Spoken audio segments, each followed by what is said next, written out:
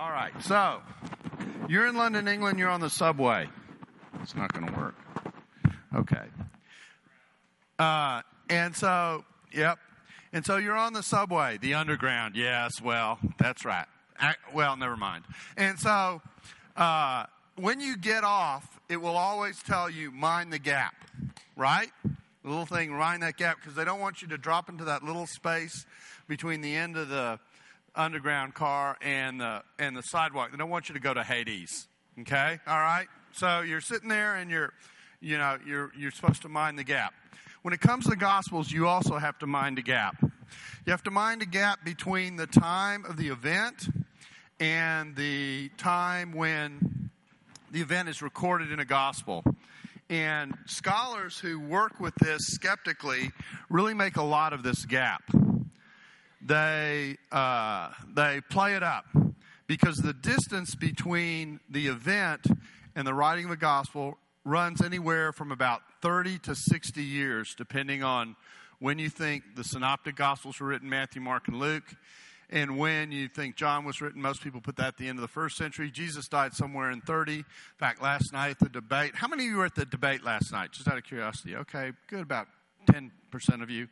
The rest of you, where were you? Anyway, and so, and how many of you were at a high school football game last night? Oh, not as many as I thought. Okay, all right. Football isn't doing as well in Texas as I thought it was. Anyway, so you've got this gap. And the argument is something happened significantly between the time of the event and the time of the gap. So how do you deal with that? Well, you've got three things that stand in that gap. You've got eyewitnesses, you've got their memory, and you've got what's called orality, how they talked about what they remembered and saw. And the argument that goes from the skeptical side goes, person A tells person B, tells person C, tells person D, tells person E, tells person F, tells person G. It's what we call the telephone game. That's what it's compared to. I like the way they call it in Australia. They call it Chinese whispers, because Chinese whispers is really cool. And so, everyone wants to know a secret. So you tell this thing, and the argument is the story you get at the end is not what you had at the beginning. And I want to deal briefly with the gap before I deal with my major topic, which are the differences that you see between events within the text that also are a basis of challenge. There were two things that were challenged last night. One is this gap. The second thing was what he called discrepancies. So we're going to try and deal with both of these in what I'm going to say. The first thing deals with this gap. And the gap argument goes, as I said, you just tell the story. It's freewheeling. People can do whatever they want with it. I want to make 1 point about eyewitnesses, 1 point about memory, and 1 point about orality.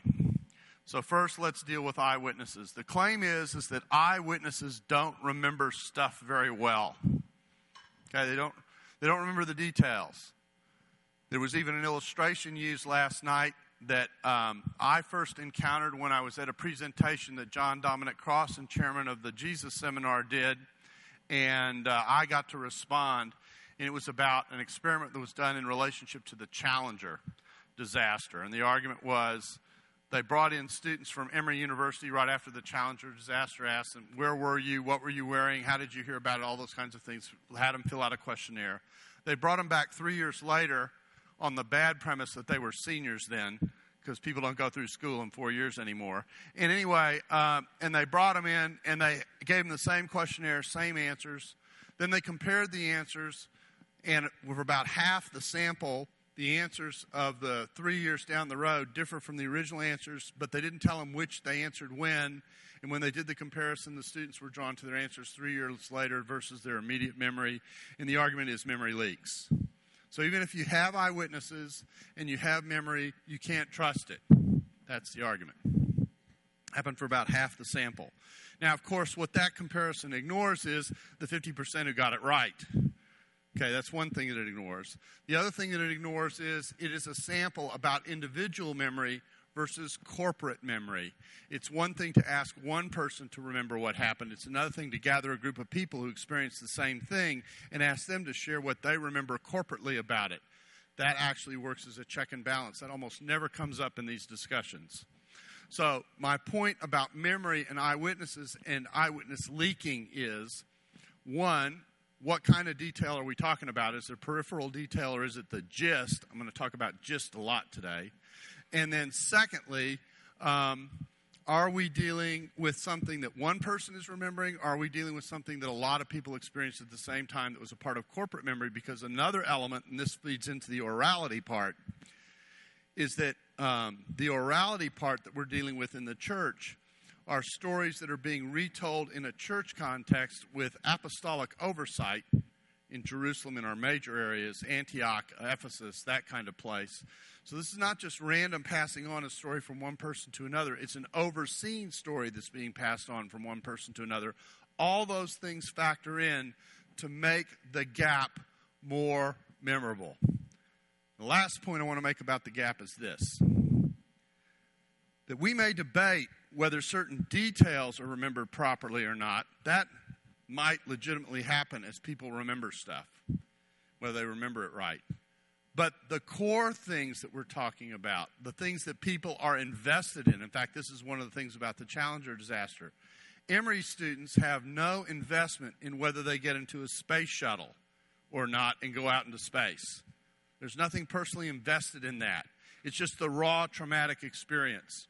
So when I got up to do my rebuttal to John Dominic Crossan at SMU, when he gave this illustration, I said to him, I wonder if we ran that test for the astronauts who end up in that space shuttle or something like it, if the results would be the same.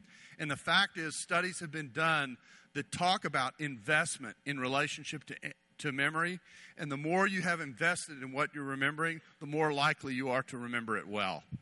So those are all features of what we're dealing with. So we've got this gap. We've got the issue of memory. We've got the issue of orality. We've got the issue of eyewitnesses. It's a corporate memory. It's being passed on with oversight. That's important. And we also have the idea that this corporate memory that's being passed on with oversight is coming from people who experienced what took place. Next to last point I want to make on this. It makes a lot of difference what we're talking about being remembered.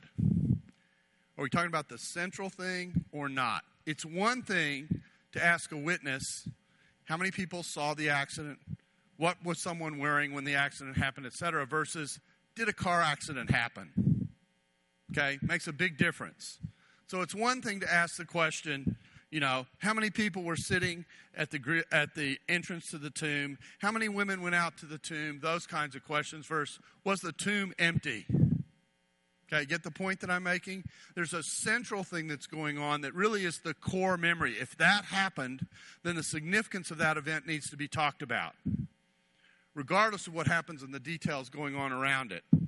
So that's an important part of the discussion as well. I want to make that point about eyewitnesses because the point that needs to be made for eyewitnesses for a skeptic to be able to make their point is to say the tomb wasn't empty. There was something else going on. The body was never really absent. Find me a body then. Those kinds of points. That's the really important thing. Now, the final point I want to make about the gap. When we talk about the core theology that's wrapped up in the gap when it comes to the New Testament, the core theology is that God vindicated Jesus Christ in the resurrection. Mike Licona is going to talk a lot more about this, but I just want to make this point in reference to Paul, because we're dealing with this time gap of 35 to 60 years. In fact, if you were at the debate last night, Bart Ehrman was going, 60 years! He's trying to really drive the point home, how long a time this is. Okay, and how much can happen in that gap. Let's think about that gap a second. Let's not think about when the Gospels were written. Let's think about the theology that's preached in the Gospels, the core content of that theology, which is that God raised Jesus from the dead and vindicated him. So, like Chris Berman, we're going to have to work our way back to the truth. All right, so here we go. All right, so we're 60 years down the road.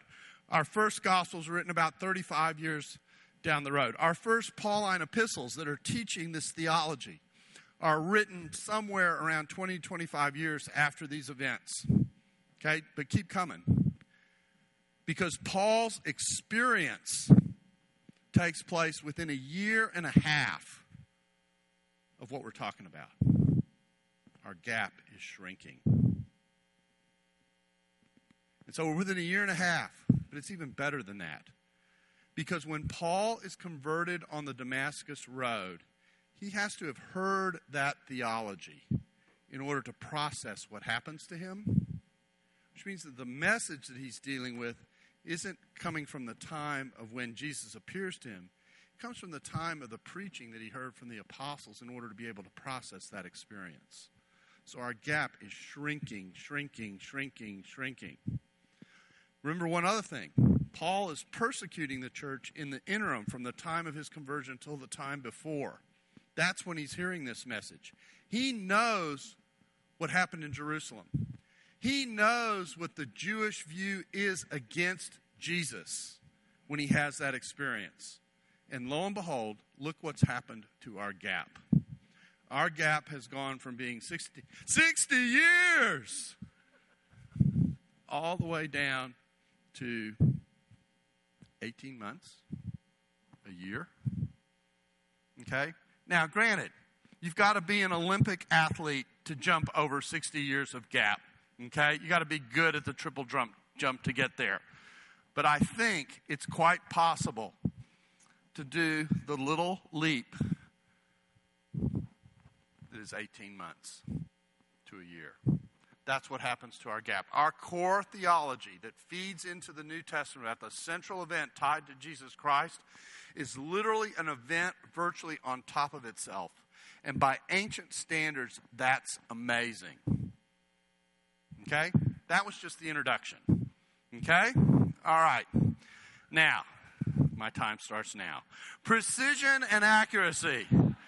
Precision and accuracy, dealing with differences in the Gospels. That's what I want to talk about. Sometimes you hear, as you did last night, the claim that the reason we can't trust what's in the Gospels and that we can't trust the reliable report that's in the Gospels about what happened earlier is because all those discrepancies. How can you trust such messy, sloppy witnesses? They don't get the story right. How can you trust the story?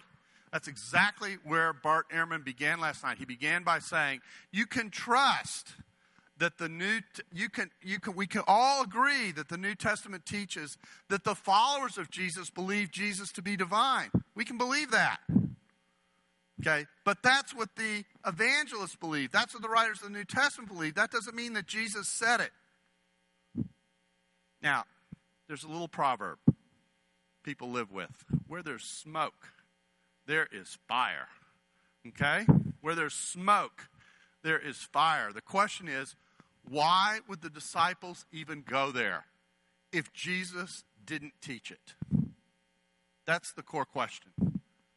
Look at the trouble that you bring yourself in if you claim Jesus to be divine and vindicated by God and at the center of the program of God. If all he did going around was saying, you need to live more faithfully with God, like a prophet. Where'd it come from? Where'd it come from? Where did that belief come from? It makes much more sense to think that that belief went all the way back to Jesus who generated it, because it is a mutation on Jewish theology. The Jewish theology believed there is only one God. No one shares their glory with him. No one. Oh, we might have certain angelic transcendent beings who make it into heaven. There might be the righteous who sit with God in heaven, but no one sits on God's throne with God, equal to God. That doesn't happen in Judaism.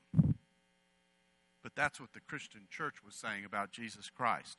The Greco-Roman gods, there are lots of human beings who get elevated to the status of divinity. Caesar, Augustus, they get elevated to this status. That's true. But if you think about the pantheon of the gods, when you think about the pantheon of the gods, just think about a hall of fame. Okay? Okay, so we're in Canton, Ohio. We're in Cooperstown, New York. We're in the religious hall of fame. And when Augustus and Caesar make it into the pantheon, what they are being told is, what's being said is, your virtue is so great, you ruled us like a god. And they go into the pantheon, but they go into, how can I say this, room 55. Okay? They're in the pantheon at the bottom. That's not what happens to Jesus in Christianity. It's not like the Greco-Roman examples. When Jesus goes into the pantheon that is the theology of the Christian church coming out of Judaism, he doesn't go into room 55. He goes into room 1. He's there at the top with God. He doesn't make it just barely into the pantheon, a human who makes it just barely into the divine world. He goes to the top of the pyramid. That's unusual. That's where the mutation is. Okay, but for any of that to be true, anything that I've just said, we've got to make sense out of the differences that we have in the material. And here is the point of the entire rest of my time. And it goes like this. We have lots of parallels in the Gospels where we're telling the same story, but we get different details. And that's a problem for some people. For skeptics, you almost get the formula that difference equals contradiction.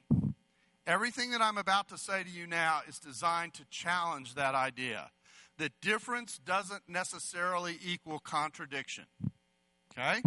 And the way I'm going to do this is I'm going to talk about variation in the details of how a story is told, but the gist of the story remains constant. And the core point that you're dealing with out of the story comes out of the gist. Okay? That's the premise that we're dealing with. But the proof is in the pudding. Okay, I like slogans. Okay? Let me say it another way. The devil or the angel is in the details. Okay? So do we have a devil in the details or do we have an angel in the details? That's the question. Okay, so if you want to take this heavenly journey with me, welcome aboard. So here's what we're saying. We're saying that the parallels tell the same story, but with different details. There's variation in gist. Difference does not equal contradiction. How do I know that? Now, I could say, the Bible tells me so, okay? And to a certain extent, that's true. But I'm not talking about the Bible as an inspired document telling me so. I'm going to show you by the way the Bible handles its stories, it actually intentionally does this. And it's an important thing to appreciate about the biblical material. So let's deal with an example, and I love leading off with this example. You know what I'm looking at? I'm looking at a screen that isn't showing our slides. So give me a second here. Hold on.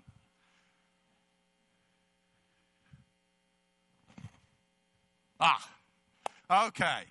That's much better, isn't it? Okay. All right. So I have a wonderful example in the book of Acts of what orality looks like when it's written down. It is the conversion of Saul, Paul. It appears 3 times in Acts. In Acts 9, in Acts 22, and in Acts 26. Now, the beauty of this example is that there are certain things we don't need to debate about it. That all 3 of these tellings are coming from the same author. Okay? He is retelling the story for us. So we are watching one person rehandle the same event. That's important. And when you look at that rehandling, and you look at the fact that this is the same author, and he takes the time to tell this story 3 times, what we see is the core is the same, but the details differ. But they don't differ in such a way that it takes away from the core of the story. That's the important point. So, for example, in these retellings, and I'm going to move quickly, in the second telling of the story in Acts 22, the noon is specified as the time of day, although nothing was said about the time of day in the original appearance. There's a point made about the intensity of the brightness in the second telling that doesn't exist in the first telling. There's more detail about some of what happened when Jesus appeared to Saul than you get in the first telling, but you don't have any depiction of a vision to Ananias that the first telling told you. Okay? Or let's flip to the third telling. In the third telling of the story, there's no mention of the fact that Paul went blind because of the intensity of the light, even though the other 2 versions tell you that. And there is no mention of Ananias at all in the third telling, even though he's in the first 2 tellings. So my point here is, here's the same author retelling the story over and over again as we move through the narrative. He's giving us different versions of the story, some of which include the complete appearance or disappearance of key figures. who are in some tellings and not in other tellings at all. So my point is that when you work with these stories in the retelling, you're going to get different details. That happens. But the core point of the story in all three tellings is the same. Paul was going on the road to Damascus. He was on his way to persecute the church. By the time he got to Damascus, he was in a different ideological spot. How's that for a gist point? All right? He was in a different place than when he left Jerusalem because of his encounter with Jesus. And he was ready for a different mission. And he had a different message. And those letters that he had from the high priest that he was going to arrest and persecute Christians, he didn't execute. He didn't execute them because something happened to him on the road. That's an example. Now, sometimes it's important to understand when working with tradition that certain stories may have known their background. Here's what I mean by this example. By the time we get to John's gospel and he tells the story of the upper room in John 13 to 17, okay, the upper room discourse, there is no Last Supper in John. Now, does that mean that John was completely unaware that there was such a thing as the Last Supper? Does John have a different theology from the other Gospels because they tell the story of the Last Supper and he doesn't? Is he intending by omitting that to suggest that the Last Supper has no meaning for him in his theology and that he has a different theology than the writers of the Synoptics? That's very, very unlikely.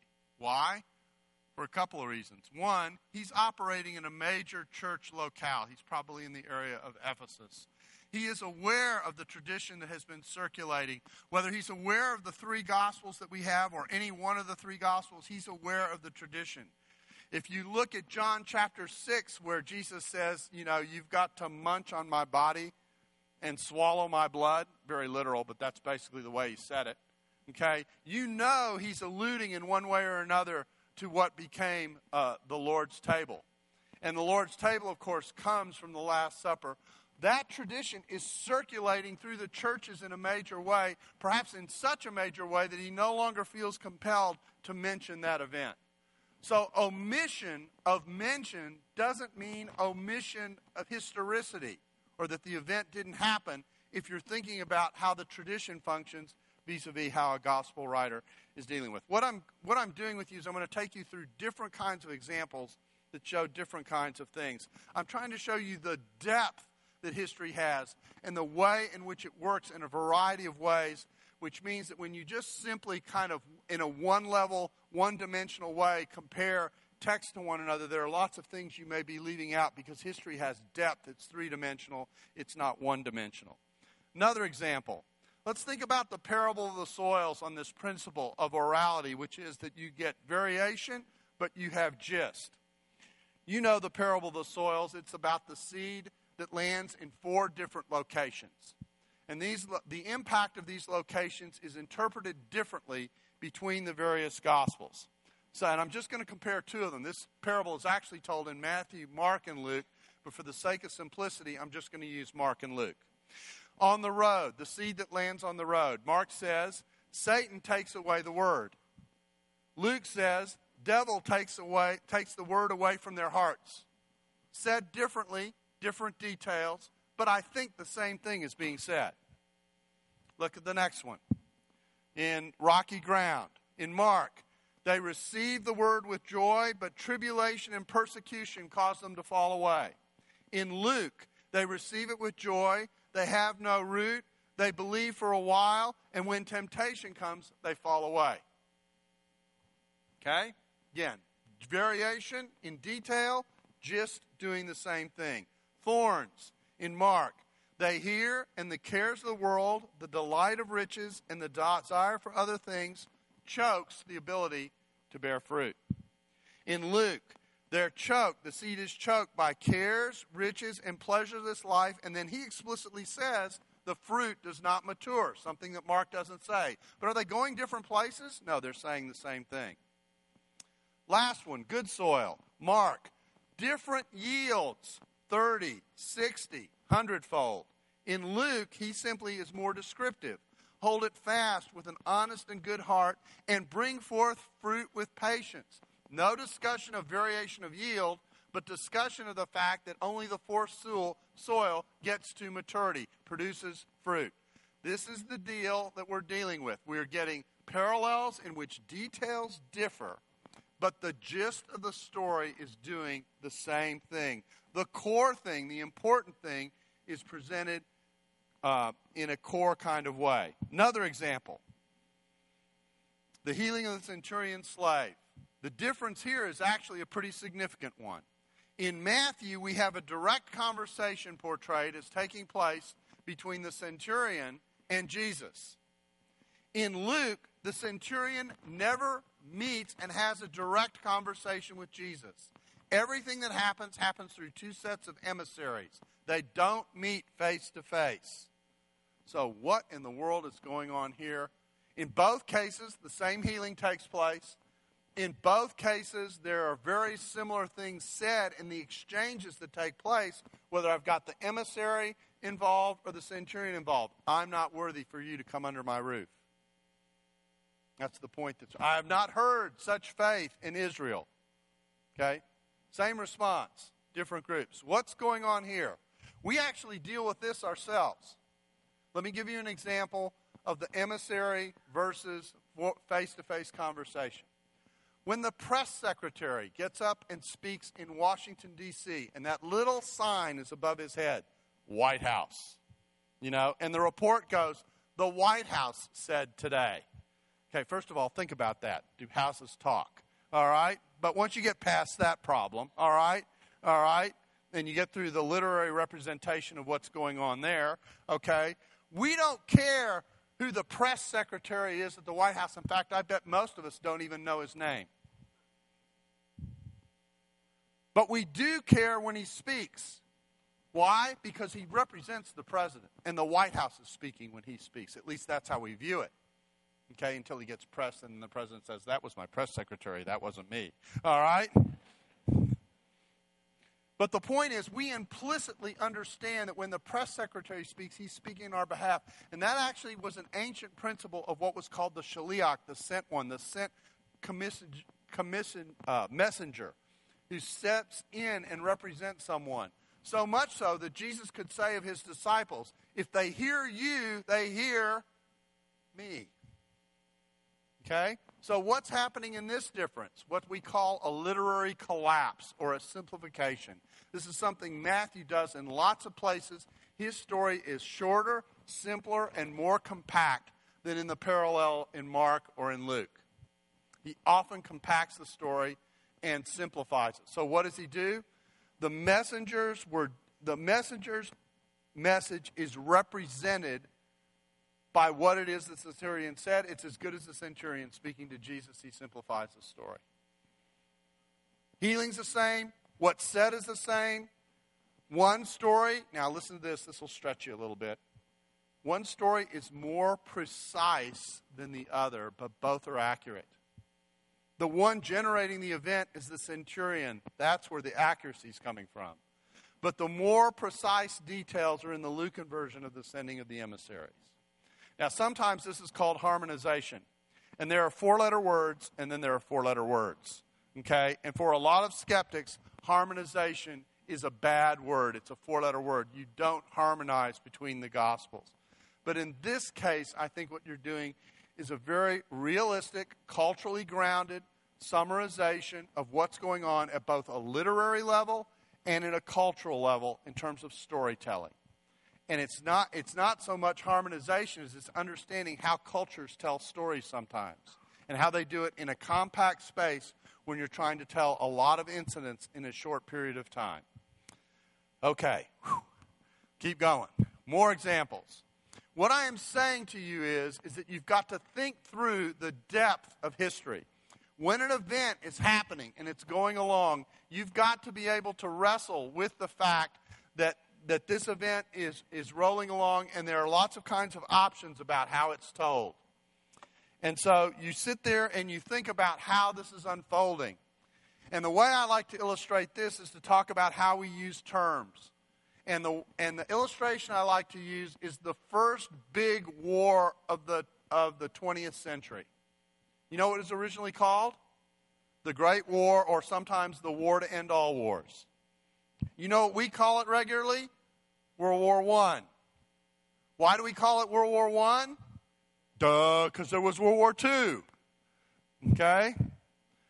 We're describing the same thing even though we're naming it differently, because the frame that we're using to describe the name is reflective in one case of what it was called at the time, and in another case what it came to be called because of what happened later. Okay? That difference in time perspective doesn't impact what the event was, but it does introduce choices as to how I talk about it.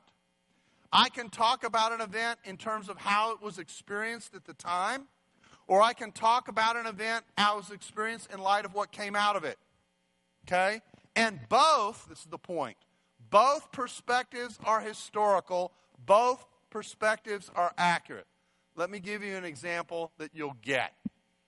How many of you have watched a football game? Okay, you watch football, all right? I have to have a Sports Illustration somewhere in a lecture. So how many of you watched a football game in which one team is leading another by a significant score, and then all of a sudden, say in the second half, a whole series of things happens where the team behind gets some breaks. They get some turnovers or something like that. And the announcer will say at the time, "Is mojo changing?" Okay? He's feeling the pull and the momentum of the game switching, that something's happening between the competitors. Now, you actually don't know whether mojo has changed or not until you play out the game. Okay? When you play out the game, all of a sudden you have a refractory capability of looking back on what's happening, and you can look back and you can say, you know what? Those series of turnovers in the third quarter were the turning point in the ball game. Mojo changed. You might sense it when it happens, but you don't know it till it's over. Okay? And what I'm showing you is history has a flexibility and a refractory character to it. It has depth. And I, as an author, have choices. Do I talk about it in terms of the way it was experienced at the time, or do I talk about it upon further review? Okay, as I'm able to look back and see what's happened to it. All that is historical. All of it. Any step of it along the way. Okay? It's just historical from a different angle. Another example I think you'll get that's quick. You go to a mystery movie. What's the goal when you sit down in a mystery movie other than to have popcorn? Okay? All right? What's the goal of mystery? Who done it? All the way through, you're trying to figure out, did the butler do it? Did the beautiful lady do it? Did the old man do it? I don't know why they have it that way. Can't they? Did the butler do it? Did the young guy do it? Did the old lady do it? Never works that way. So anyway, so you're going through and you're doing this story, and you're wrestling with it, and you're trying to figure out who did it. Well, as you're going through it, you're making one set of assessments. But let's say, hey, I really like that mystery movie. That was cleverly done. I'm going to go back and watch it again. The second time through, when you go through it, because you know what the whole thing looks like, as you're going through it, you say, oh, I missed that the first watch. I missed that. If I had caught that, I'd have known who done it. Same material, different perspective, different angle, all still dealing with the same narrative. That's how history works. It has depth. It has depth. Okay, another example, Last Supper. The Last Supper, you may not be aware of this, but we actually have 4 tellings of the Last Supper, and we have it in 2 distinct versions. Okay? There's the way Matthew and Mark talk about the Last Supper, and there's the way Luke and Paul's rendering of the Last Supper in 1 Corinthians 11. Okay? Those are the 4 places that are told, and they're in 2 groupings. Matthew and Mark tell it the same way. Luke and 1 Corinthians tell it the same way. And this is one that I think is fun, because it shows how this depth works. In Mark and in Matthew, when Jesus comes to the cup, he says, "This is the blood of the covenant." Okay? When Luke and 1 Corinthians says, by the way, don't do this with a red letter Bible. Okay? Red letter Bible communicates to you, you've got the exact words of Jesus here. Okay? That's doing 2 things at once, neither of which is good. The first is it suggests that the words of Jesus somehow may be more inspired than the rest of the Scripture. That's a problem. But the second thing that it does is it suggests you're always dealing with the exact citation in the very words of Jesus, when sometimes what you may be getting is a paraphrase, a summary, an expansion of making explicit what's implicit, a variety of things that might be going on. And this is an example of one of those. What Luke and 1 Corinthians say is, this is the blood of the new covenant. Okay? That one word is doing a lot of work. What Luke and 1 Corinthians, the version in Luke and 1 Corinthians are doing is telling you which covenant we are specifically talking about. And it has to be the new covenant, because the Abrahamic covenant, the idea of a seed coming to the earth, is already taken care of in Jesus' birth, as well as the nation of Israel. The idea of a Davidic covenant, that there's a hope of a king one day who will bring shalom to the earth, is already established by the fact that Jesus is there. So there's only one covenant of promise left to be realized when he says, this is the blood of the new covenant. He's talking about the establishment of the covenant on behalf of God's people. That's got to be the new covenant. Now here's the fun part of this. Which version, the Matthew and Mark version or the Luke and 1 Corinthians version, is the more precise, the more accurate? And now I'm having fun. Okay? It depends. Depends on what you're asking. Mark and Matthew are probably giving us what Jesus said. These are the exact words. It's more precise in terms of what Jesus said. But Luke and 1 Corinthians are more precise about what Jesus meant. Get the difference? Okay? One is what Jesus said, but those, when he says covenant, and he is referring to the only covenant left to be fulfilled, and another writer brings out explicitly what's implicit in what's being said and says new covenant, he's giving you more precisely the meaning by changing the wording and making explicit what's implicit. That's also historical. There's nothing inaccurate about that move. Okay? That's fascinating. Let's go to a couple more. Okay? The calming of the sea. Okay? At one point, Jesus calms the sea. He walks on the water. Okay? That kind of thing. And they're nervous about it. He's walking on the water. And, this is the scene where Peter comes out to him. And Peter does his own little water acting act until, things stir up. He gets nervous. He looks away. And all of a sudden, he's baptized. Okay? All right? All right, this is where baptism came from. Okay? Okay, just kidding. So anyway, so we've got this, and we've got two very different explanations at the end. They can hardly be more different, in fact. In one version, in Mark 6:52, it says, the disciples did not understand because their hearts were hardened. Okay? That doesn't look very positive to me. Okay? In fact, this reflects what Ben Witherington says about the disciples in Mark. They are the disciples. Okay? Oftentimes, they're wrestling to get it. All right? On the other side, we've got the idea that, and they got in the boat, and they worshiped him. Okay, now I look at those two things on the surface, and I go, yep, those are pretty different. Okay? I got hard hearts on the one hand, I got worship on the other. What in the world is going on? Okay, now you got to open up and think about depth. The depth of history.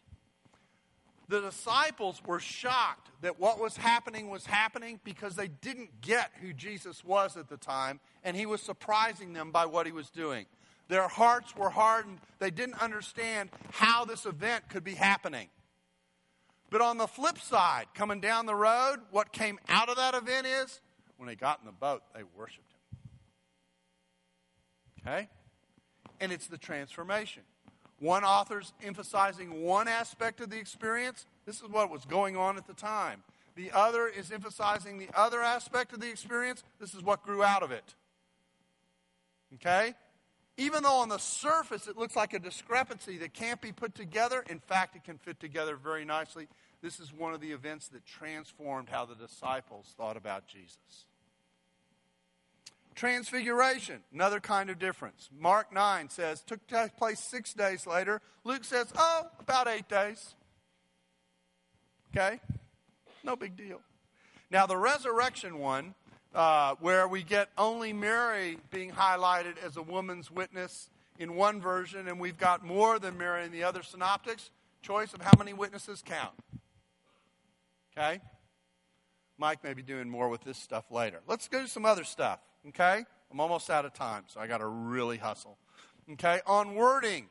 Wording, as I've already suggested, doesn't always match. When Peter confesses who Christ is near Caesarea Philippi in the middle of all the Gospels, Mark 8, Luke 9, Matthew 16. In Mark, he says, you are the Christ, period, end of story. In Luke, he says, you are the Christ of God. And in Matthew, he says, you are the Christ, the Son of the living God. This is CNN. Okay? All right? 3 very different answers. What they share is Peter's recognition that Jesus is the Christ as opposed to the public that thinks that Jesus is some kind of prophet. If Jesus is the Christ, he's at the hub of what God is doing in salvation. That's what he's confessing, and that's what Jesus can build his understanding of the church on. That's the rock on which he can work. But different wording, same gist. Another example, sometimes brought up, Jesus' sayings on the cross. This is one Bart Ehrman likes. He wrote a book about Jesus and the wording in the Gospels, and he used this example to show they're hopelessly different. Argument. In Mark, Jesus is struggling with going to the cross. So when he hangs on the cross, he cites Psalm 22:1, my God, why have you forsaken me? He's in despair. But in Luke, he's trusting and confident. So when he's on the cross, he cries out, into your hands I commit my spirit, language from Psalm 31:5. Again, very different. Very different portraits of Jesus. And Bart asks, how can this be the same scene and the same set of expectations and the same portrait? Answer, easy. Because this is what Bart doesn't tell you. In Matthew, while we're talking, my God, why hast thou forsaken me? Later on, in the same Markan account, it says, and Jesus cried out a second time. If you read these two events in parallel columns to one another, which is something he often espouses